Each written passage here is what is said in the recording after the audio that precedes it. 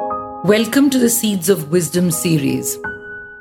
In this podcast, we come from the knowing that even the wisest mind has something to learn, and that knowing yourself is the beginning of all wisdom. So, let's begin.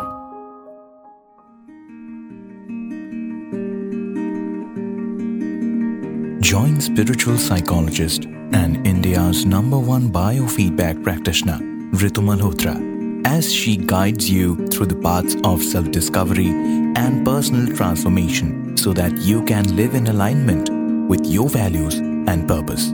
This podcast is brought to you by Ajna Center for Learning. To know more about Ajna and connecting with the host, check out the links given in show notes. You are listening to the Cellular Alchemist podcast, and here's your host, Ritu Malhotra.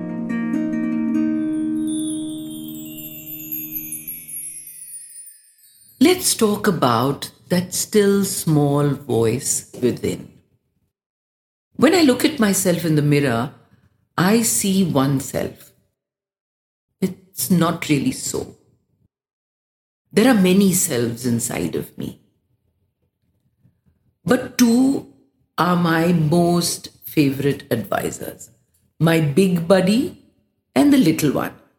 And whether I want them around or not, they just keep jutting into my head. They're both my buddies. They want the best for me too, but they have completely opposite personalities. My big buddy is immaculate, articulate, speaks with authority, and always has very strong opinions on what I should or shouldn't do. My little buddy is a hoot, rowdy and casual and relaxed, and lives in the moment. She's not too logical, yet she's kind and she's wise. And she's happy. Big Buddy's skills are loud and convincing, like a teacher or a preacher. But I have to admit that her counsel rarely makes me feel satisfied and fulfilled. The little one, though, watches, and quietly most of the time. Never forces me, yet I trust her. I recognize her wisdom. And even her peculiar counsel. And I watch these two selves of mine squabble at times. And I learn that real wisdom is so different from what is drilled into us by most authority figures that we go blind to it because of the force, I think. Wisdom is sensory. It's something you feel rather than a thought or a voice in your head. It comes from the emotional center of the brain and helps you navigate your way through life. Whenever you're wondering whether a choice is wise or not, don't search your mind for an answer. Instead, hold each option in your attention and feel the effect in your body. When something is not good for you, you'll feel a constriction, a tightness, like we feel it in the stomach or in the legs. And as a contrast, the wise choice is calm and it's freeing. As I learn to watch this battle that rages every so often within me, I hear the shrieks of my big buddy. Do it this way. I told you so. Now don't go and screw this up. You're crazy to want to do that. I'm telling you, you'll fail if you do it this way. And through all this, the little one waits to be invited until someone wants to hear her. Somewhere deep inside, the little one knows that she's stronger than Big Buddy's fear. She knows and waits for her to be chosen.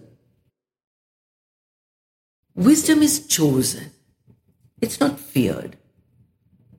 Since early childhood, we are trained to expect instructions through force, do this, don't do that. We are told if you don't do this, this will happen. Or you have to finish it or else. All those things. We grow up with a lot of don'ts and begin to think that we don't deserve any better. So I suggest that you stop and examine any frightening or painful thought that usually drives you. Ask yourself, is this really the kind of energy that I want in my inner space? Replace that and ask instead, what would calm do now? What would peace do now? What would the little ones say right now? The more often you ask yourself these questions, the more open you become to the gentle energy of your own inner wisdom. When your body begins to let go of the tension, you know that's a wise direction to go. Each time you choose wisdom as your advisor, you come closer to making choice a way of life. Trust me, this is advice that you want to take. Cheers until next time. Stay well and be happy.